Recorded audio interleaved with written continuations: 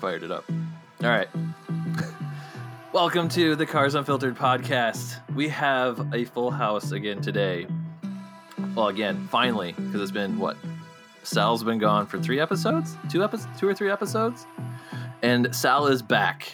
I made it back across. There's nothing quite as exhilarating as telling a border crossing person you visited the north of Mexico.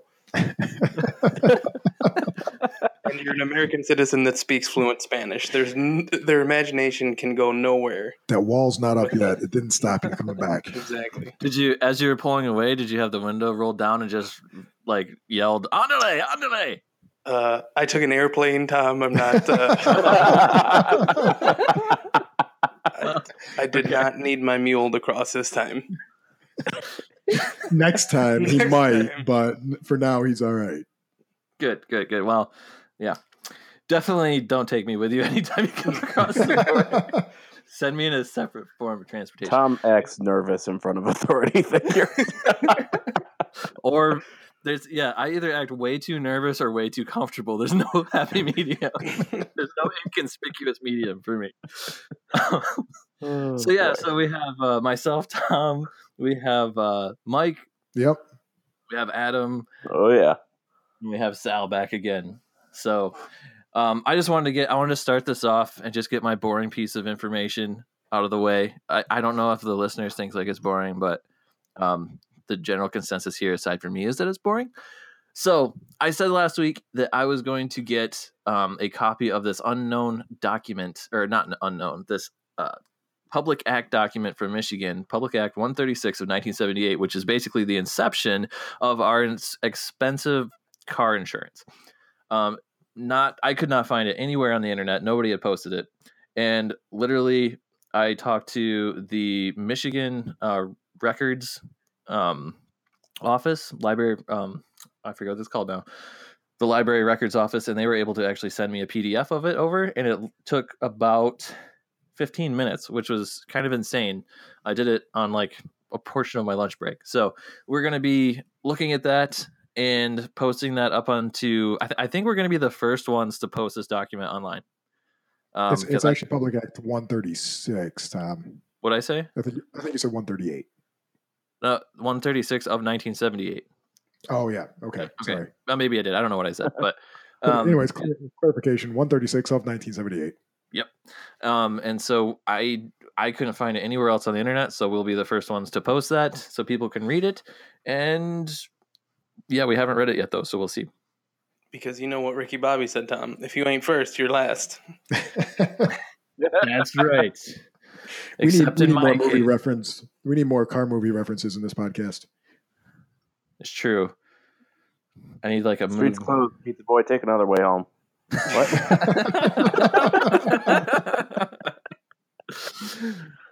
Story of my life. So, also in quick news, the Top Gear test track is being demolished to make way for houses. Boo! And like Fastest roundabouts in the UK. Wasn't that an airport? Yeah. It was an old RAF air base from World War II, I believe. But yeah, I guess the cities have finally expanded their way out there. I mean, Sal would probably know this better because he's actually been to England, whereas I have never been over there. So I think the population has grown to the point where they're tearing down old things for new things.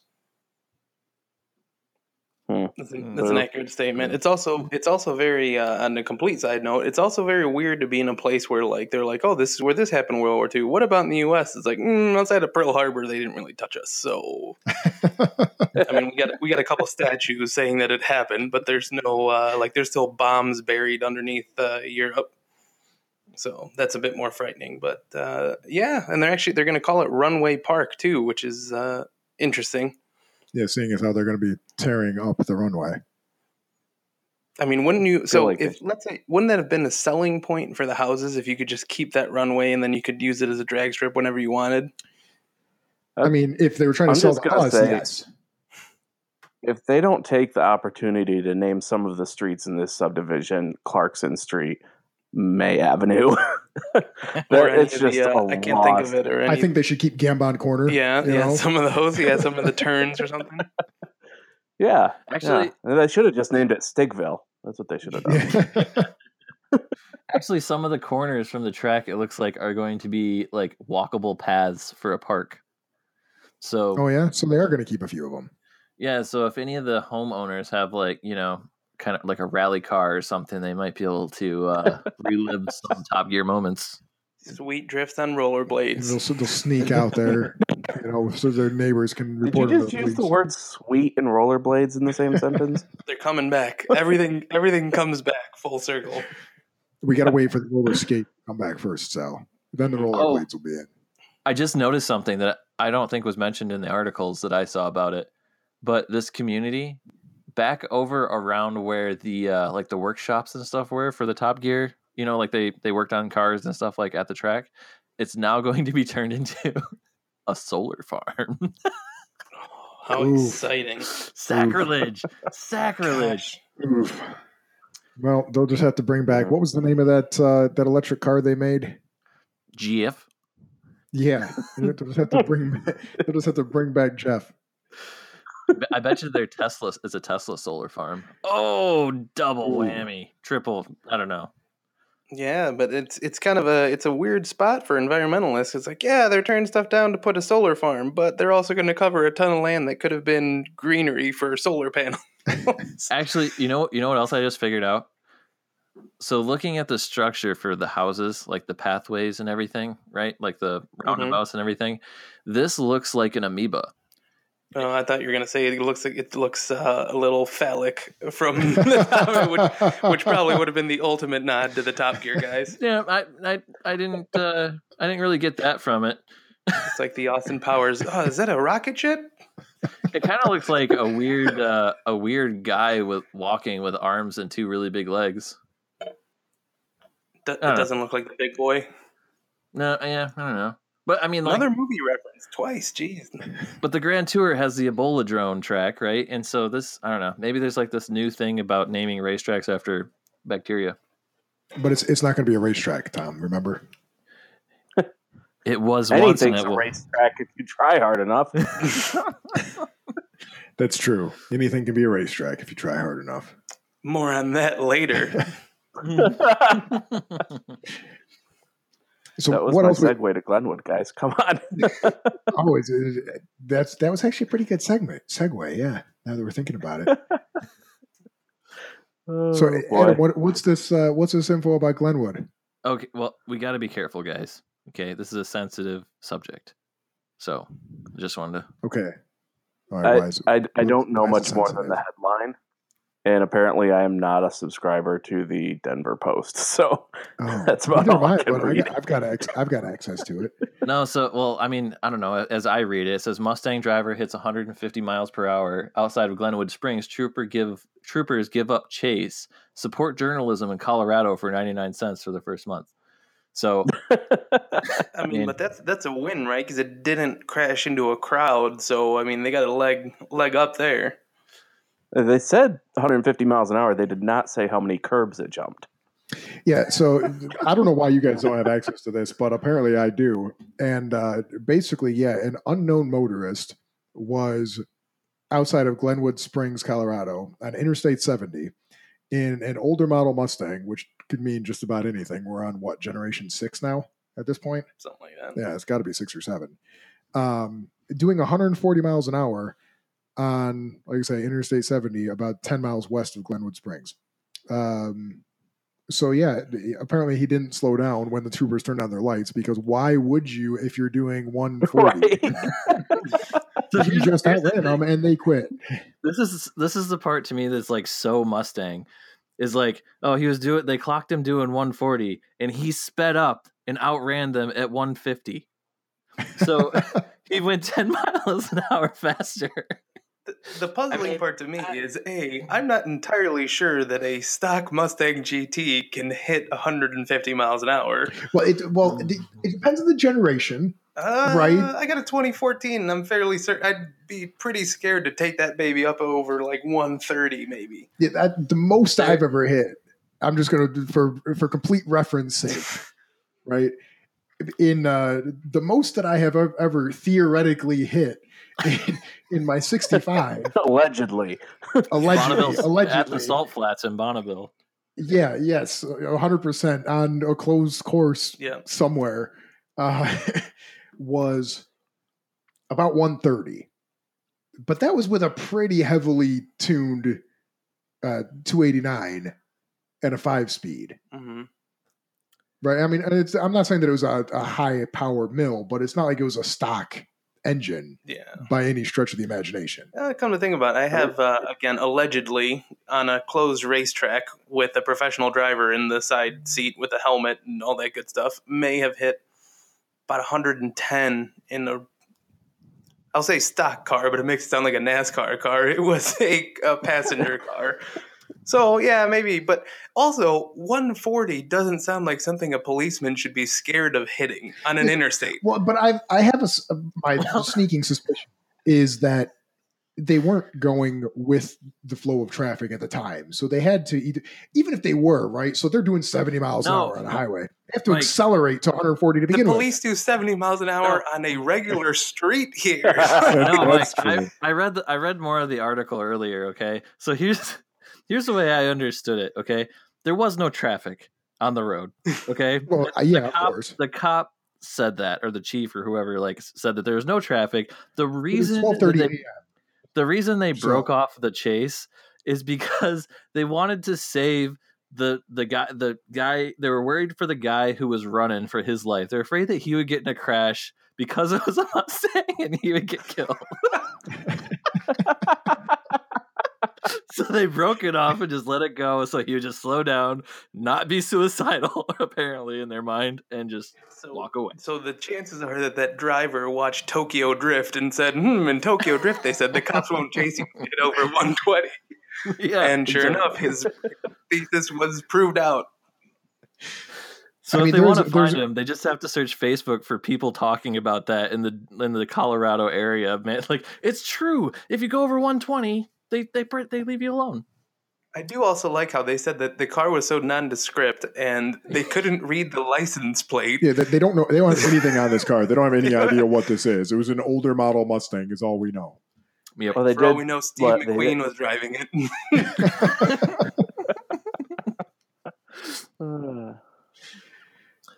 Yeah. There was a one publication, and it was written, like, in all honesty, too, like I'm a little bit torn because, part of me, I'm like, yeah, it's dumb. The dude was driving that fast. But, like, it sounds like as far as scenarios go, like, it was an open, straight road. It was no traffic. I mean, I don't know. I mean, I know the police can't really endorse that type of behavior, but I like, everybody's like dissing on this guy and talking about, like, how stupid and stuff he was and everything. And quite, like, if you don't have access to, like, good facilities, that's probably about as safe as you can go. But just as a clarifying statement, carsunfiltered.com or any of its entities do not endorse going 150 miles an hour on the speedway. Observe all speed limits, kids. Please send any complaints to Tom. You're an idiot at Carson. No, I do see where you're going with that, though, Tom. Right? It's like it's 12:30 in the morning. There's no one on the roads. I mean, we've all been in a similar situation where you're cruising a little bit above the speed limit, right? But there's no one around, and you get pulled over by the cops. In this case, like, yeah, it's safer just to kind of let the guy go. So I do understand that. I will say, also, to the cops' credit. Oh, yeah, go ahead. Sorry. No, I was going to say, to the cops' credit, like, this is one of the first times where okay. I was going to give the cops credit, and then I just realized, like, maybe it's not really worthy. But usually when you see these people in these high-speed chases, right, like, there's, like, a stream of cop cars. It's in a residential area, and it's, like, danger all over the place. And I was going to say, okay, well, in this case, like, they let the guy go, probably, for the best, just keep everybody safe, et cetera, et cetera. But then I was like this would have been their opportunity to, like, go and chase them in a pretty safe environment, right? Oh yeah, for sure. They could have called ahead. They could have got the chopper in front of him. They could have had a roadblock ready. Yeah, this was their opportunity for like a real high speed chase where they could catch the suspect. Right. Yeah, this was and like time they for them to blast Danger Zone through the speaker system and just floor it. Which, if I were a cop, I would have taken that opportunity with gusto. Yeah, I mean, you would have had Bob over there going, his like Schwarzenegger impersonation, like "Get to the chopper," like it could have been a good time.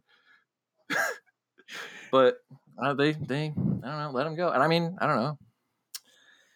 Oh man. Well, in the risk of saying anything else dumb, I feel like we should probably move on.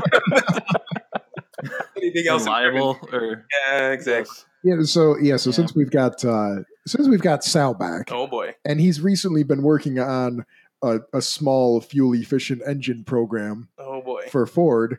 What about these the rollback for CAFE standards? Oh man, what's your opinion? What that is? Somebody want to explain what that is just real quick?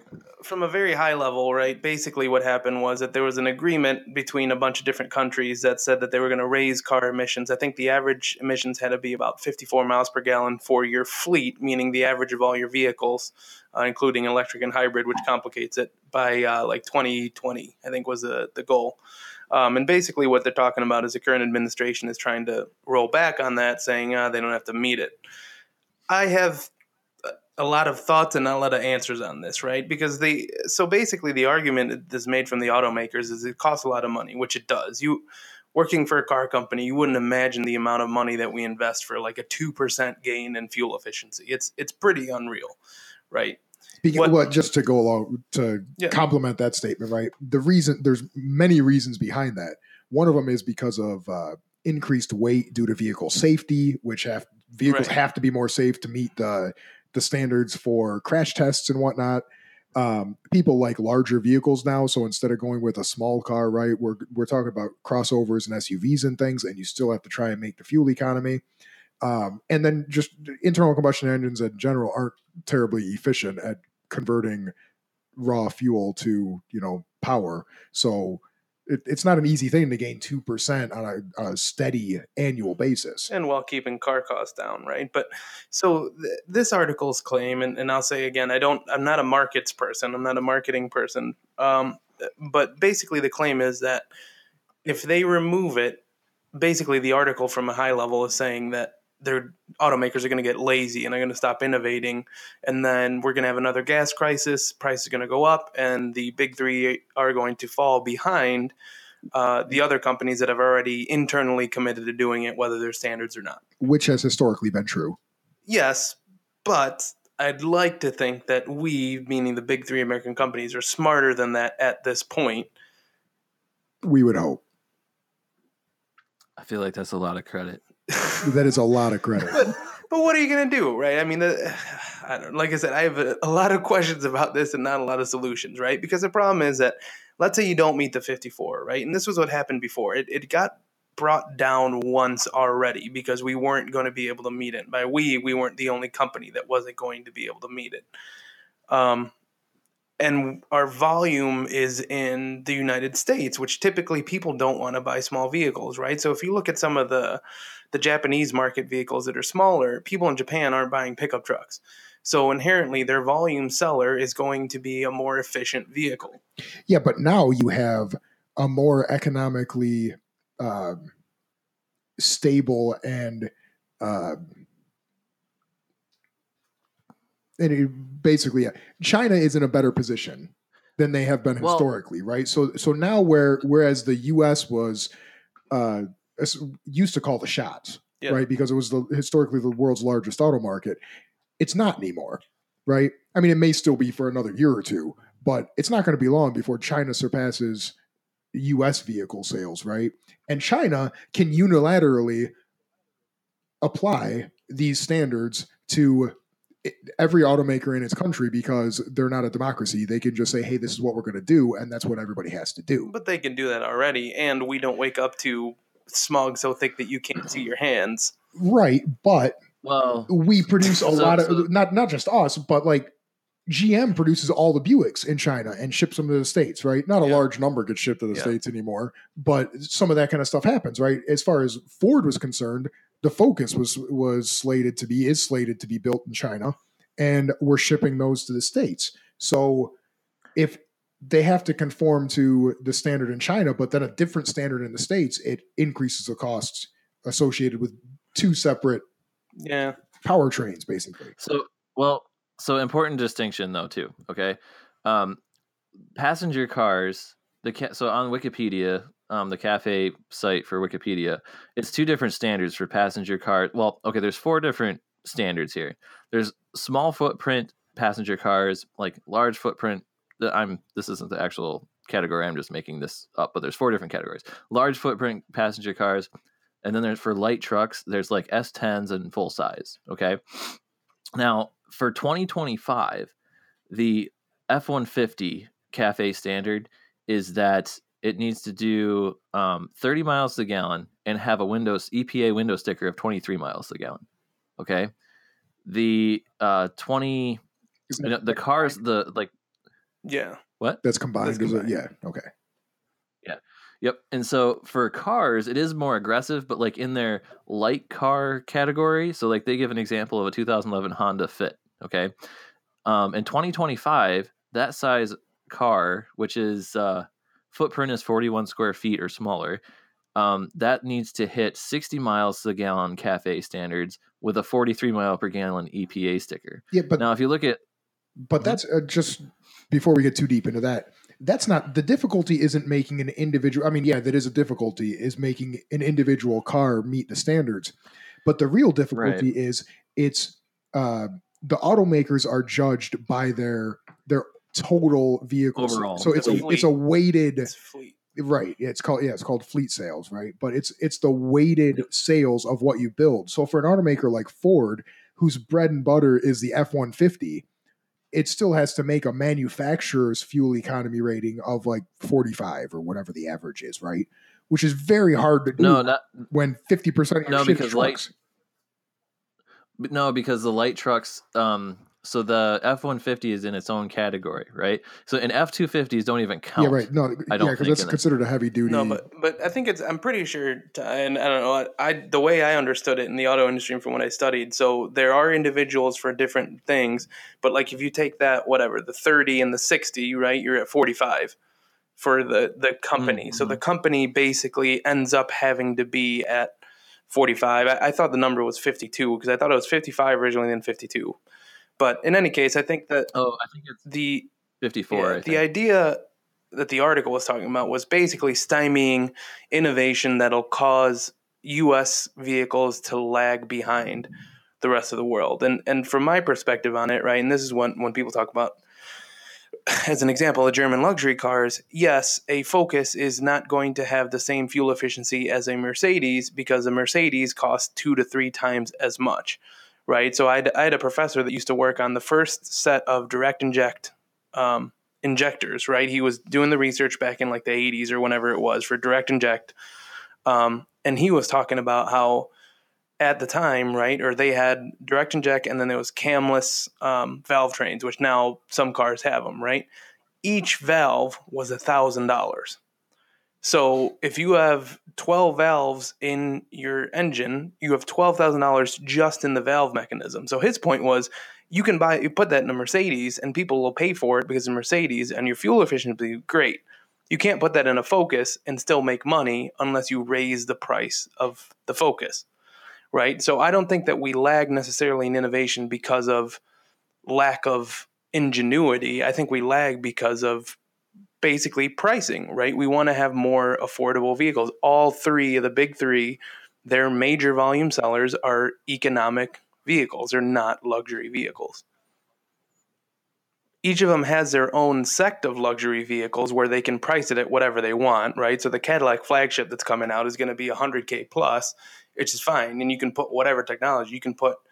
If you make it electric, then your miles per gallon soars, right? Then obviously you'll meet CAFE standards, but that vehicle is going to be $100,000 and you can't make volume on it. Which means that it doesn't really impact your average for the automaker, for the fleet vehicles. Not really. You sell 3 of those with 60 miles per gallon as a EPA rating, and it doesn't impact anything compared to, I don't even know what Chevy makes now. I don't know. They used to make a Cobalt, but the Cruise. The Cruise is their base one. Right. Which the Cruise would be, I mean, the Cruise is probably doing pretty good at like 40 or so right now. Yeah. Right. But you're not going to be able to touch the kind of thing you could get in a full size sedan out of a $100,000 Cadillac. And so those are the kind of things where it's going to hurt. And for people like Volkswagen, for example, one, they have a massive range of vehicles that they sell, but they also sell a massive amount of small economical cars, which makes it makes it much easier for them to meet the standards for the automaker than it does for somebody like us who relies on pickup trucks. And not to mention Volkswagen used to have rely on diesel a lot, RIP diesel. Yeah. But that raised the record. So in any case, my gripe with the article wasn't necessarily, I understand what they're saying. I understand the prepping for a increase in gas prices, and we're basically going to repeat, the 2008 crisis, what they're worried about. But at the same time, I don't necessarily agree that ingenuity is going to be cut down, that the automakers are going to stop trying to get to those levels. I just think that it was putting a large undue amount of stress, right? And from a stock performance, right? Stock owners, I'd imagine, right, or shareholders wouldn't want to see just investment in research without any tangible assets for large volume, right? Which was the issue. They're saying that we're investing billions and billions of dollars that are going to get us 2 miles per gallon more, which is a large victory in our mind, but shareholders aren't going to buy into that, right? I wouldn't buy into it. And that's why the stock price is where it is. Exactly. So that's... Well, and also... Go ahead. Oh, sorry, go ahead. No. I was gonna talk about the Cruise. So the Cruise is not existent anymore. What we have now is the Chevy Sonic. Or I'm sorry, we do, but we have the Chevy Spark is actually like the baseline vehicle. I was thinking that was probably it, yeah. And that has a 1.4 liter engine that generates at 6,200 RPM a massive amount of horsepower at 98. Mm-hmm. Hey, that flathead V8 that's in that truck of mine? 100 horsepower. Yeah. See? Faster than a Sonic or a Spark, I mean. But the Spark only gets 39 miles to the gallon. Yeah, I believe it. And I just realized on their website for the Spark that I was on the performance tab for it, which I find hilarious. The Cruise does exist still. I'm wrong. The Cruise does exist. That's 3. So there's the Spark. Oh my gosh. Sorry. I don't know. This is kind of derailing, but like the Cruise is 3 up from it's the third. Yep. Largest vehicle. So there's a Spark, the Sonic. You try and rent a car in Mexico, trust me, you'll believe me that there's 3 ranges below the Cruise. I had a Fiesta and I was 5 ranges up from the bottom. First level was like bicycle. Yep. Level 2 was like donkey cart. It was a go-kart with a squirrel in a wheel for an engine. I would have taken the donkey. Wow. So yeah, they have. So here's the thing too. So they have the Bolt, right? So Ford, Chevy, actually a lot of the automakers have their electric vehicles, right? So that's I guess I don't know like how many Bolts have been sold. Nah. The Bolt is actually really attractive though, like for the stats, because it has a 238 mile range. But then the problem is the price. Like, I don't know. It's weird. Like they're all just like not quite in the right place. All the American auto manufacturers, as far as like EVs are concerned, are just like in a really bizarre place. And just not quite. Name a non-domestic that's in the right quote unquote place for EV. So like an import car. Like would you buy a Leaf? I would Leaf or a Prius. I would buy a Leaf over the electric Focus just due to the extended range. I would buy a BMW i3 over a Focus electric just because largely because of the range. I would even buy, due to the like lower price point, bang for the buck, I would probably buy a smart car over an electric Focus. It depends on what creature comforts you want to give up. You are an odd person, Tom. You can't even go out there and say that. You can't even put like a canoe on the top of a smart. I mean, I'm sure you could, but the canoe would be. Is that a challenge? Canoe on the top. Oh, here we go. Who do we know with a smart car? You wanted good YouTube content? Here you go. Put a canoe on top of a smart car. Now the question is, me and Adam know where to get. Me and Adam know where to borrow a smart car. So would I put it long ways or sideways? Speaking of smart cars, there's a guy in Germany that bought 2 smart cars to park on either side of his driveway because on the street, mind you, because he was concerned that people were parking too close to his driveway and he couldn't back his car out. And so he bought 2 smart cars just to park there all the time. And he'd move them every once in a while. But essentially they were there just so that he had room to back his car out of his driveway. It's like the Chicago lawn chair trick. You can get them. Yeah, pretty much. You can get them kind of cheap. Oh, okay. So here, slight change in topic, totally different direction aside from the Chevy portion, I guess. I am curious what's you two engine heads, petrol, gear knob, whatever people. The preferred nickname is Grease What do you guys think? Oh, right. What do you guys think of the new ZR1? I don't know. I haven't seen it. Are we talking in what capacity? Never mind. Here's my issue with it, Tom. And, oh, man, this is going to get real. We might have to edit this out later. The problem I've always had with high-level Corvettes is that, in my mind, it just ends up being a too cheap of an Italian sports car. Like, it's an Italian sports car for a guy living in a double wide, right? Like, it's never going to be. It wants to be an Italian sports car so bad, but it's just never going to get fingers there. Typing and I understand furiously. Yeah, so there goes any opportunity for me to ever work at GM just because they're listening to this. But I appreciate what it can do on the track. I appreciate the appeal of it. I just, from a personal standpoint, I love the Corvette. I love a base Corvette because it's a sports car that you can get that's affordable. Just the higher trim levels, I've personally never been a fan of. I don't know. We should go talk with Jay and see if we can borrow his for a little while. So even I've driven the GT350R, right? The R track one. Yeah. And I've driven the Boss 302, the Laguna Seca. They're awesome cars. But if I had one, I'd have to have a membership to a track. Yeah, I see where you're going with it. Yeah, I agree. Otherwise, you're going to get in trouble with them. Or live in Colorado. Or live in Colorado. Yeah, you'd go like $180 and then ZR1 probably. So while I understand the appeal of it from a certain standpoint, the higher trim levels, the higher you go, the less you can drive it in my mind. I guess that's how I look at it too. The less you can drive it. Yeah, I hear it because you're never going to get to it. It's not that I have the money, but it's kind of like why I would never buy a Lamborghini, right? Because shots fired. Because fired. I would never be able to without having a car condo on a track or something like that, right? Or access to one every weekend. You would never get to the capabilities of that car on an average road, right? You could take an on ramp doing 140 in a Lamborghini, right? Like you just could. So.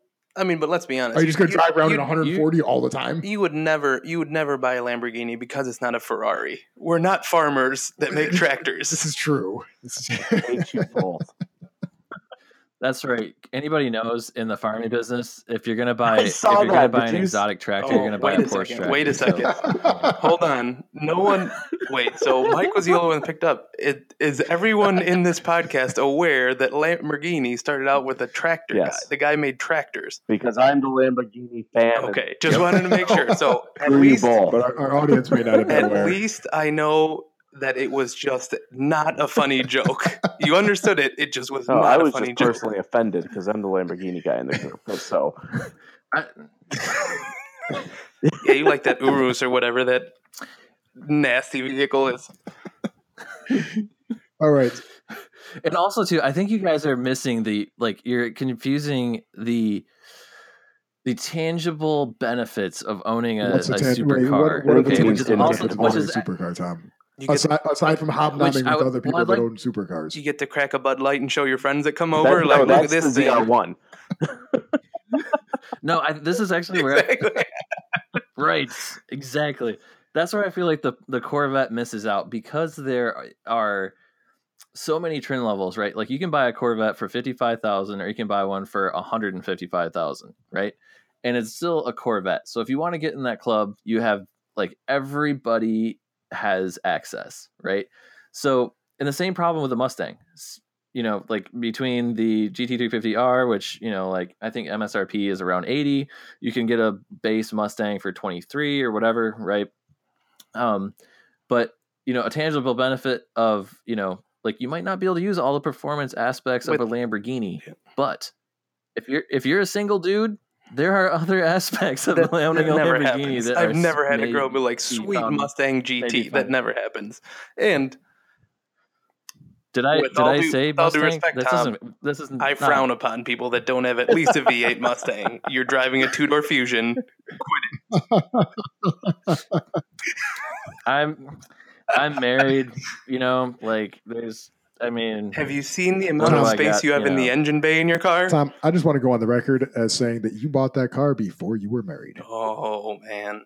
The plot thickens. Man, you just won't let me get away with anything, Mike. God. Not at all. All right. In the interest of time and not boring our listeners with more of Tom's secrets, let's hit an Alcan update. I know I've revealed a lot this time. Mostly that no one at GM's going to hire any of us. I think Adam still got a chance. He hasn't said anything, but me and Tom have been blacklisted. We're also going to have the Highway Patrol keeping track of all our license plates now, too. So there's that. I'm sure they already do mine anyway. So Alcan update. The truck is moving along nicely. I have the cab on the frame. I don't think I have any. I may have posted a picture, but I'm not sure. So I'll have to post a picture somewhere.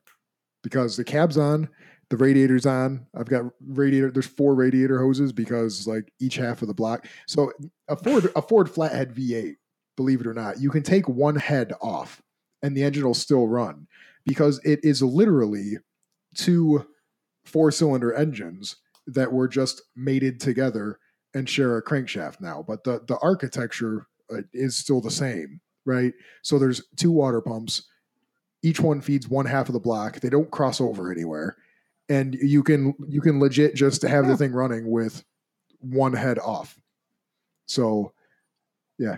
Mike, this is the first fact that you've told me about this build that's actually made me a little bit more comfortable about our journey. That we can have 50 horsepower if one half of the engine blows up. Yeah. All I'm going to say is, don't look at those water hoses he bought, Tom. There's going to be some stretching of water hoses involved. There is going to be a little bit. Unfortunately, they don't quite make the right ones, so I'm working with what I got, and they may or may not work. I may end up fabbing some. I don't know. We'll see.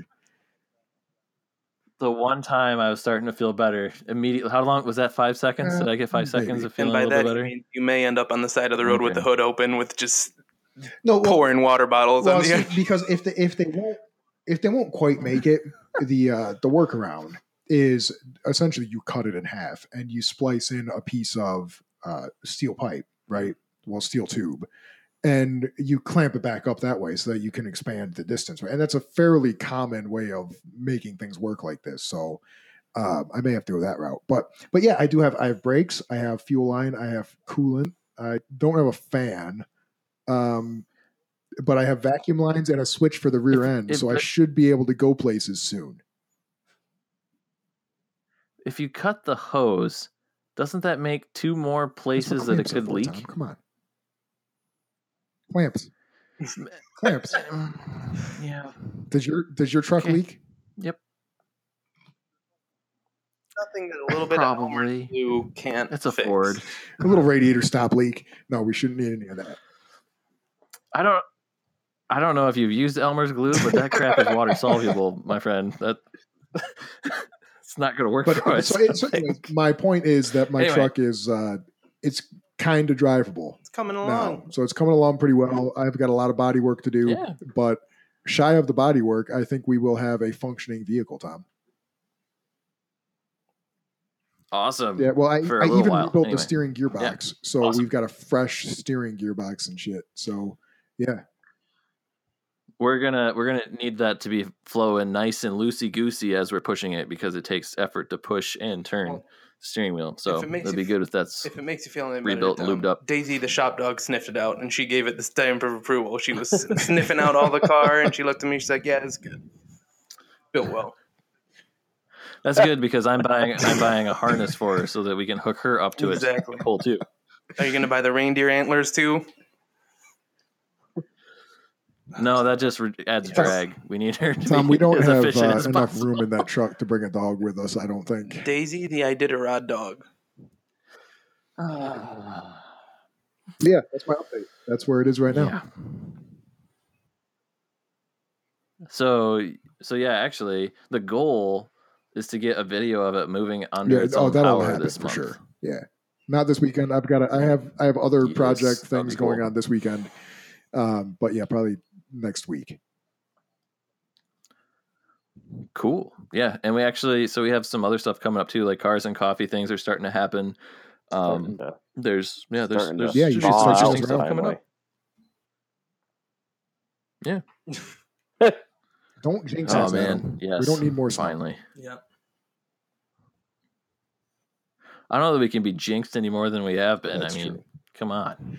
It's been rough. And on that note, I think we can thank everyone for listening and tune in next week for more. Whatever I don't know what we're going off of next week, but tune in for more of this, I guess. Yeah, whatever this is. Tune in for more. Yeah, more of whatever. Oh, and well, I mean, we could just read the public act verbatim next Tom, week. we want more listeners, not less. We'll be reading the cease and desist letter from Corvette designers. from the Colorado police. Old retired GM guys in jean shorts. There's people in Denver listening to us.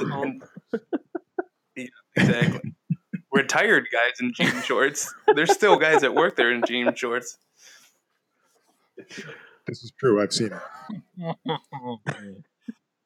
Oh, you guys. All right. Well, hopefully we're still around next week. If we don't get sued out of existence, we'll try and record another podcast.